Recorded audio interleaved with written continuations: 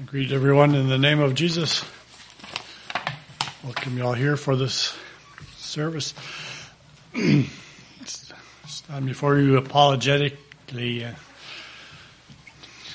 should have done more studying. Saturdays seem to not be very long some days, and depending on your priorities sometimes or things that need to be done. There's also would welcome some ideas for messages. I had a few thoughts rolling around my head, and then nice fluffy thoughts. Then by the time I picked a few feathers off, there's very scrawny little remains left. So didn't go very far. I'm going to look at something this morning. You can turn with me to 1 Peter chapter 2 for a text. We live in a country that has lots of natural resources, and some people claim Canada could be pretty much self-sufficient. I don't think we would have textiles, like not very many cotton fields, and rubber. I don't think we could be self-sufficient completely, but we know Canada has many resources, many natural things, and we're all involved in processes of manufacturing or whatever we all have been part of or are part of different things, either extracting raw materials or parts of transforming them into finished products. Some of you have done things basically probably start to finish process. But we know that there are many different aspects of processing goods to a finished product, whether it's logs to lumber. And very interesting, some of the processes. Someday I would like to see the whole process of mining completely through to finished metal. But metal is still just material then. And I've been involved in at least moving the logs part to turning them into boards, but some of you have been involved in the other end of that, completely through to building a building or furniture or whatever. There's intriguing steps in the whole process. Someday I'd like to see through the pulp mill and watch the whole process of turning those ugly logs. We bring them into finished paper. Sisters are involved in turning raw materials into meals, maybe dresses, clothes, so forth. But this morning we want to look at our lives as us as people, as being works in progress as well. I think we all would understand that, in a sense, we are not complete products yet either. We're all involved in this ongoing work. For those of us who are saved, we are all works in progress. We are no longer raw material, but we are far from finished product. Sometimes as Christians, we might have a tendency to look at a new believer and expect them to act as if they had been saved for decades, or that sometimes we might have a tendency to be critical maybe of when we see people falter and fail and are quick to point out the flaws. We might even go as far as to question their salvation. But the fact remains that each one is a work in progress. They're spiritual babes learning to walk. And I think it's important for us to understand that all of us are involved in the sanctification process. We all probably have a long ways to go. If it wasn't for loving God who's constantly working on us, we would probably be crude vessels of clay still, and probably still are, a lot of us. He is molding us into what He wants us to be. I think we probably all are familiar with probably a children's song or the song "He's Still Working on Me," and there are some interesting ideas in that song, or at least it's maybe a little crude, but it's true that there really ought to be a sign upon my heart. Don't judge me yet. There's an unfinished part. But I'll be perfect just according to His plan, fashioned by the Master's loving hands. He's still working on me to make me what I ought to be. Those are just some of the thoughts. And we, of course, going through this message, we realize that there's no excuse for sin. There's no excuse for not doing what we can to improve ourselves. But the main focus is that we all are at times products that need to maybe be reworked, and all of us still have growing to do. Here in 1 Peter chapter 2, verses 1 to 3, we'll just read these verses now. Wherefore, laying aside all malice and all guile and hypocrisies and envies and all evil speakings, as newborn babes desire the sincere milk of the word, that ye may grow thereby. If so be ye have tasted that the Lord is gracious. This is what we want to be looking at this morning, but in the previous chapter, Peter here talks about the purification process. And before a product can be turned into useful, or before something can be turned into a useful product, a lot of time is often spent on purification processes.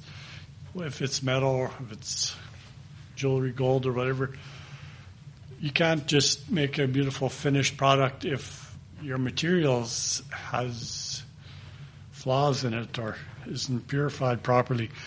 In 1 Peter chapter 1, here verses 6 and 7,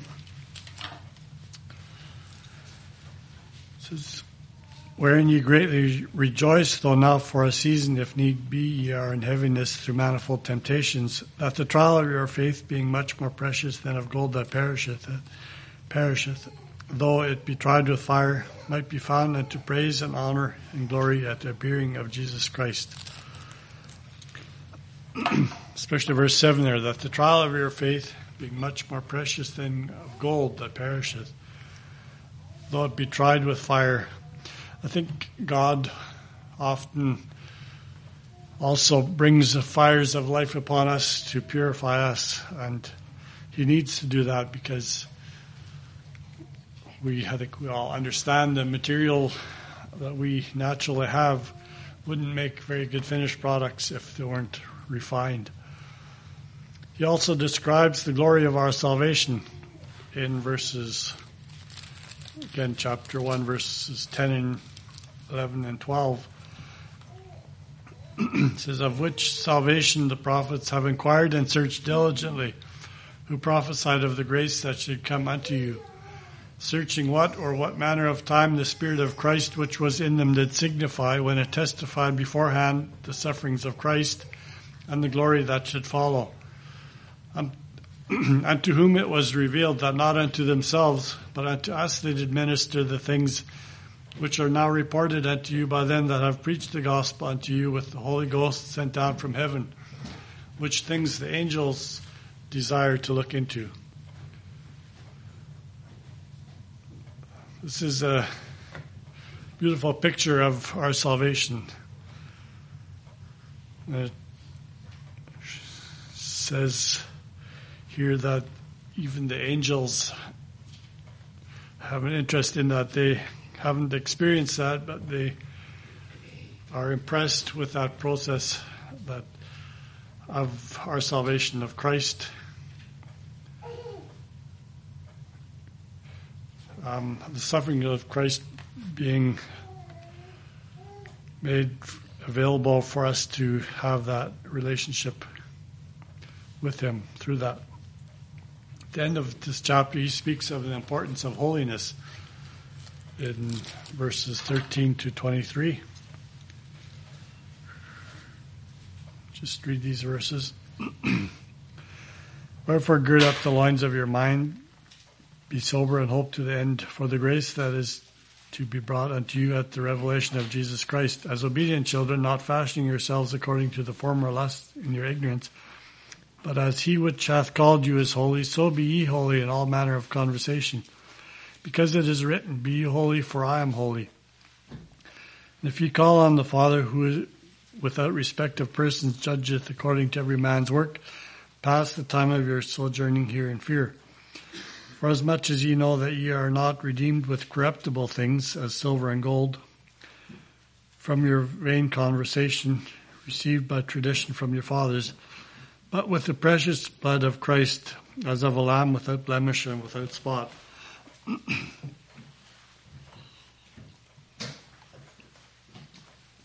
Who verily was foreordained before the foundation of the world, but was manifest in these last times for you, who by him do believe in God, that raised him up from the dead and gave him glory, that your faith and hope might be in God.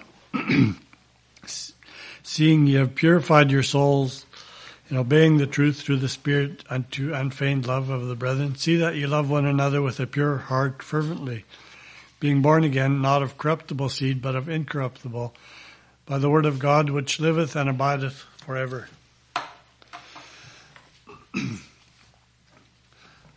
See, we have a responsibility, we have a calling to purify ourselves. I mean, we can not fully purify ourselves, of course, but we need to do what we can to become holy like he is holy. As we enter into chapter 2 here of this epistle, the apostle speaks of progress or growth in the Christian life. He speaks of salvation, of turning away from sin, the importance of God's word, and the fact that we should delight in the Lord. Let's look at this growth process. So number one, we need to be depending on Christ. In last verse of chapter 1 here, verse 25, but the word of the Lord endureth forever, and this is the word which by the gospel is preached unto you. Here Peter speaks of the gospel that was preached. What is this gospel? This gospel is the good news of salvation through Christ Jesus. We need to be depending on Christ, and what helps us to depend on him is to know his instruction to us by reading the word.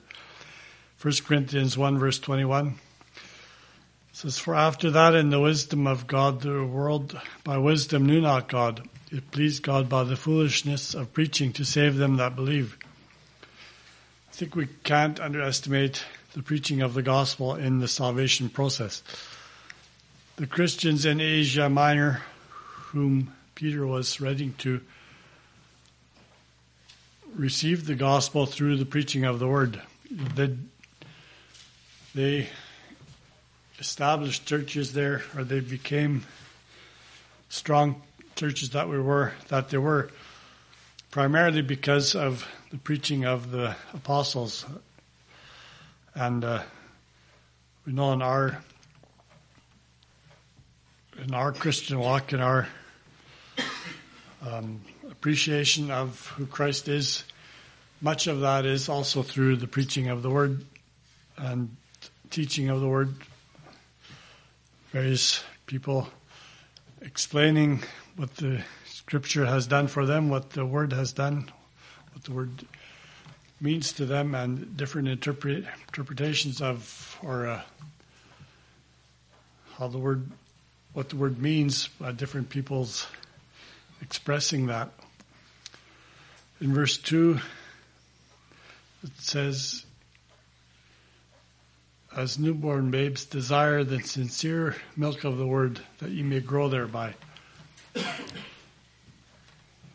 We also need to have that desire of the word. Here Peter is referring to the spiritual birth.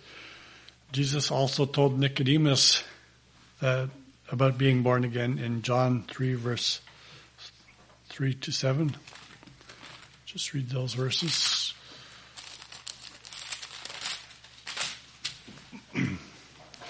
John 3, verse 3 to 7. Jesus talking to Nicodemus. Actually, I should start from verse 1. There was a man of the Pharisees named Nicodemus, a ruler of the Jews. The same came to Jesus by night and said to him, Rabbi, we know that thou art a teacher come from God, for no man can do these miracles that thou doest except God be with him. Jesus answered and said unto him, Verily, verily, I say unto thee, except a man be born again, he cannot see the kingdom of God. Nicodemus saith unto him, How can a man be born when he is old? Can he enter the second time into his mother's womb and be born? Jesus answered, Verily, verily, I say unto thee, except a man be born of water and of the Spirit, he cannot enter into the kingdom of God. That which is born of the flesh is flesh, and that which is born of the Spirit is spirit. Marvel not that I said unto thee, ye must be born again. Stop reading there. So if we expect to get to heaven, we too must be born again. It's very simple. It's a fundamental part of the Christian experience. And then reading also John 3, verses 16, of course, 16 to 18. For God so loved the world that he gave his only begotten Son, that whosoever believeth in him should not perish, but have everlasting life.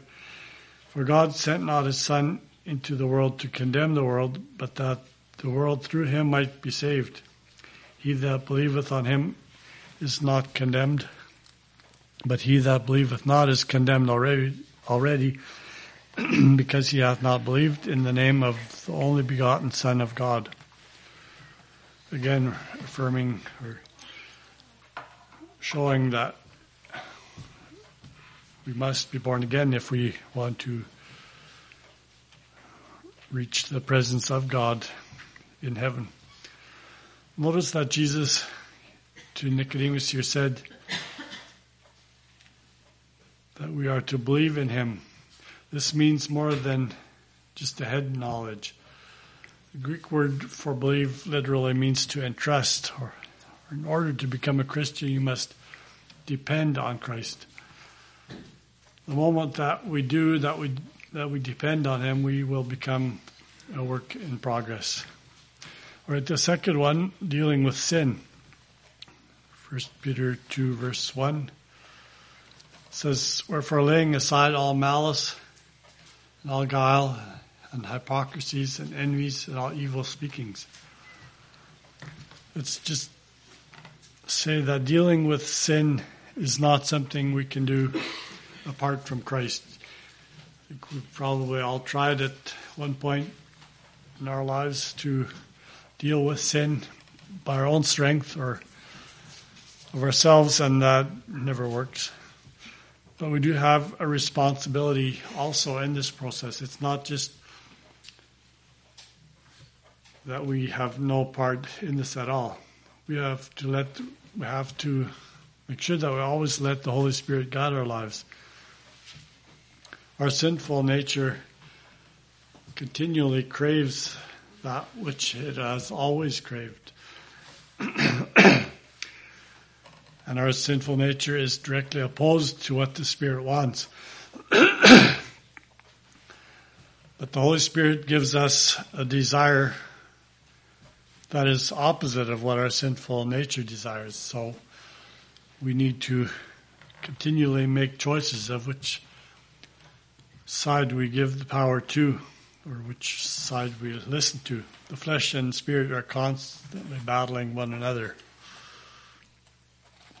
We all know that, but that's where we have a part in our salvation process, is to make those decisions continually. who we listen to, who we feed. Galatians 5 verses 16 and 17. This I say then, walk in the Spirit, and ye shall not fulfill the lust of the flesh.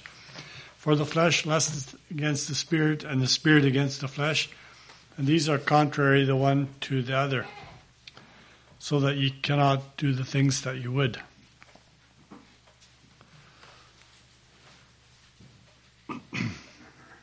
We will never be able to deal with sin on our own. But when we walk in the Spirit will help us to do just that, to deal with sin. We must also deal with all sins in our lives, not just the big sins or the obvious ones.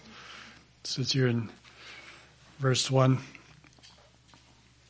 This verse is a continuation of chapter 1 here. And you'll remember in the last part here that we read, those verses were speaking of us becoming more holy or to growing in holiness. We see in the previous chapter in verse 13, it says we need to think clearly. Gird up the loins of your mind means to discipline our minds, I think. To think clearly. It also means spoke of being sober in verse 13. Verse 14 says to live as obedient children.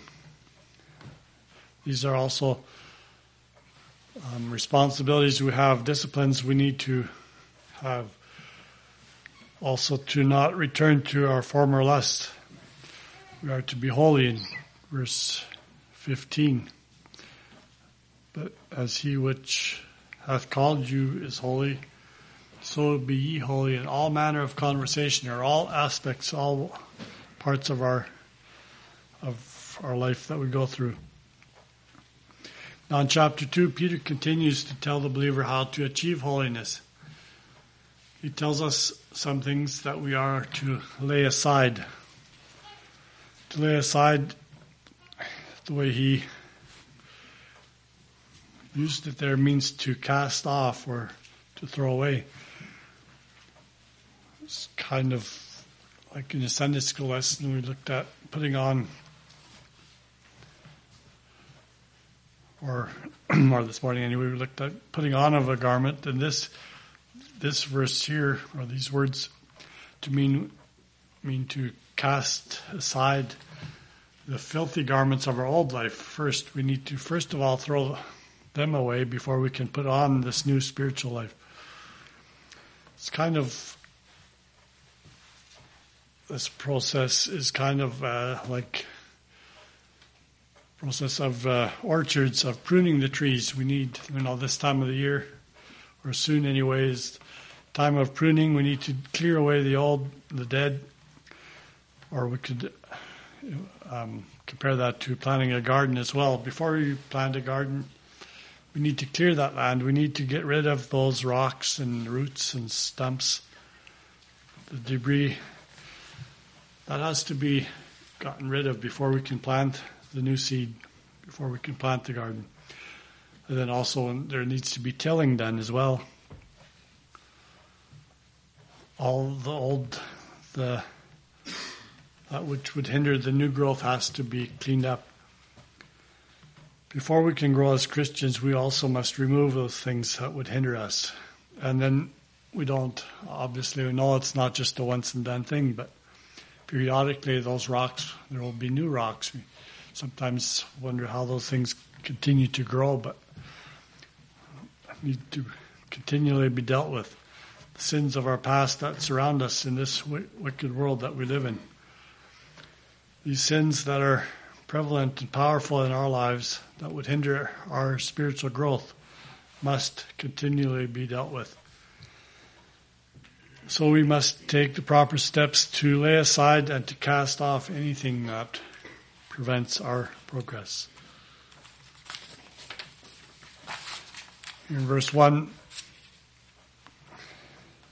has 5 words here that we need to deal with. Malice.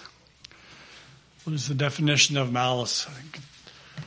The intent or the desire to do evil. More specifically, it refers to ill will towards someone with the intent to harm. So malice isn't just an attitude, a bad attitude, but it specifically refers to the intent to do harm or to cause someone ill will or harm. We need to cast that aside. Another thing we need to cast aside is guile. Guile refers to deceitfulness. This means to trick or mislead someone. Something we need to root out of our lives. Number 3, hypocrisies, which is acting in a way that contradicts our stated belief. In the sense to put on a different front than what we truly are. Number 4, envyings, desiring to have a quality, possession, or some other desirable characteristic of someone else. Envyings can cover even more than that, a whole lot of things, but we need to cast aside or root out envyings from our lives. This attribute of envyings is often the motivation for one's guile and hypocrisy. And then number 5, evil speakings would be slander, making false and or damaging statements about someone. This kind of person will say one thing to your face and then run you down behind your back. No, evil speakings can be hurtful, or usually are hurtful, and they need to be rooted out of our lives. Peter says that if these things are a part of our life, we are to remove them. Since we are told to lay aside these actions, this shows that we are capable and responsible for these sins. Because if we couldn't do anything about that, he wouldn't have said that we need to cast them aside. It also encourages us in the fact that through the power of the Spirit, we can cast them off. We can be victorious over these. And the third one, we need to have a desire for the Word. In chapter 2, mentioned this earlier, but it says, as newborn babes desire the sincere milk of the Word, that ye may grow thereby. We know that small babies desire the nourishment from milk, and as Christians, we get our spiritual nourishment from the Word of God. A baby can't live very long without milk, and a Christian will not grow without studying the Word of God, without reading the Scripture of God. Peter says that we should desire personal fellowship with God through His Word each day. We need to develop so that we're able to take solid spiritual food. And we know that we can't just always expect to grow if we just lightly or just read the Word of God without actually digging in, without studying. We need to make progress so that we can get the real meat of what Christ has for us in the Word. Our goal should be to make progress every day. This book that we have, that we are blessed to hold in our hands, is essential to our lives.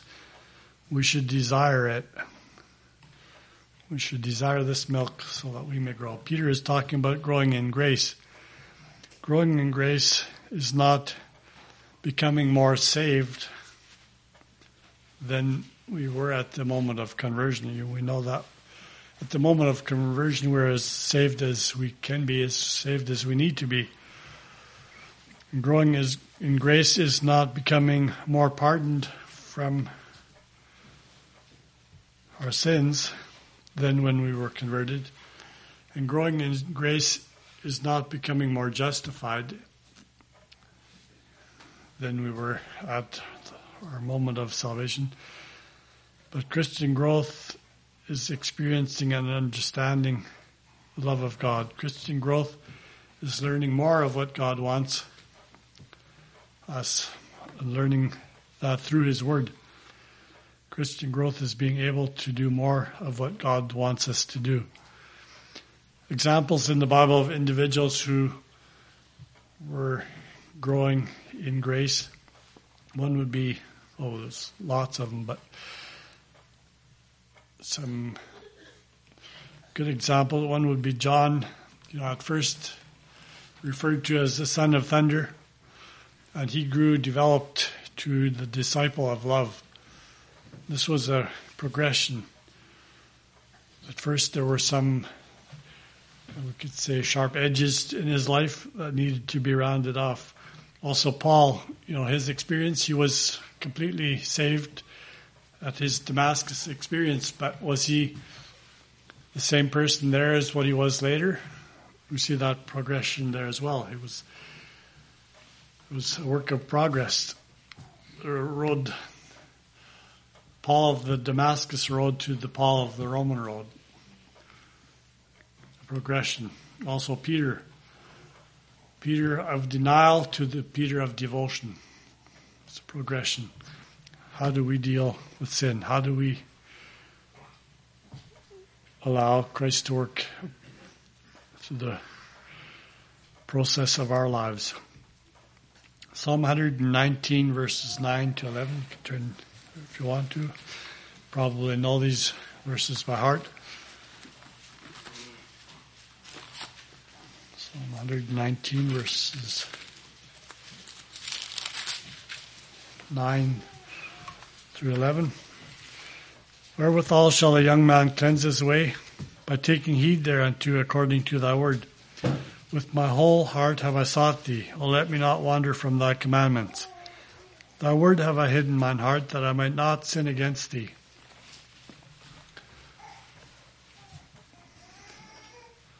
That's how we become more holy, by cleansing our way, by taking heed to His word, by not wandering from His commandments, by hiding His word in our hearts, by not sinning against Him. All right, number 4, delighting in the Lord. In verse 3, Peter chapter 2, verse 3, if so be ye have tasted that the Lord is gracious. I think that refers to Psalm 34, verse 8. 34, verse 8 says, O taste and see that the Lord is good. Blessed is the man that trusteth in Him. I think we all, if we have been saved, we have also tasted that the Lord is gracious. Just as milk for a baby is sweet, the word of God is sweet to the Christian. At salvation, we experience how gracious the Lord is to those who trust Him.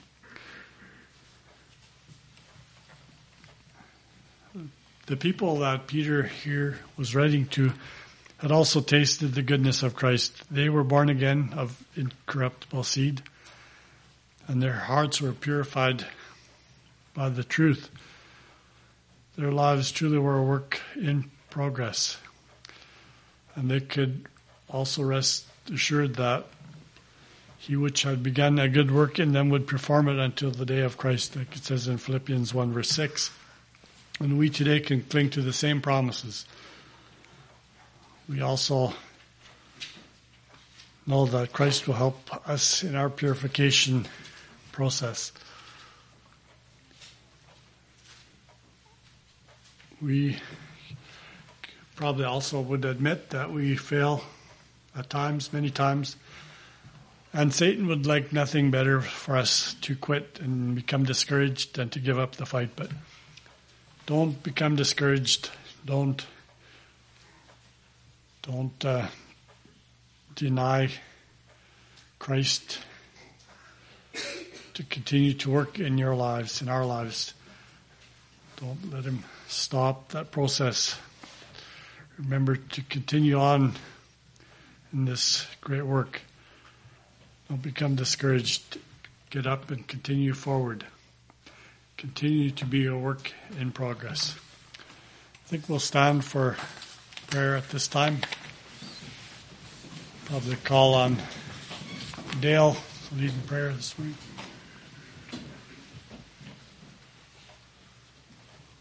Heavenly Father, we're grateful again for this opportunity to gather in this way. Thank you for your word as it came to us this morning. Thank you that you continue to work in our lives. Even when we fail at times and in the midst of our humanity and struggles that we face, that you are patient and gracious with us and help us to always be open to the leading of your Spirit in our lives, to grow in areas that you want us to grow, and as your Spirit prompts us to, and we could be better fit to serve you and to show you to the world. We ask you continue guidance to go with us through the remainder of this day, through the coming week. Keep us in your care, keep us free from sin and evil, and help us, Lord, to always be watching and ready for your return. All right, you may be seated. Call for a song.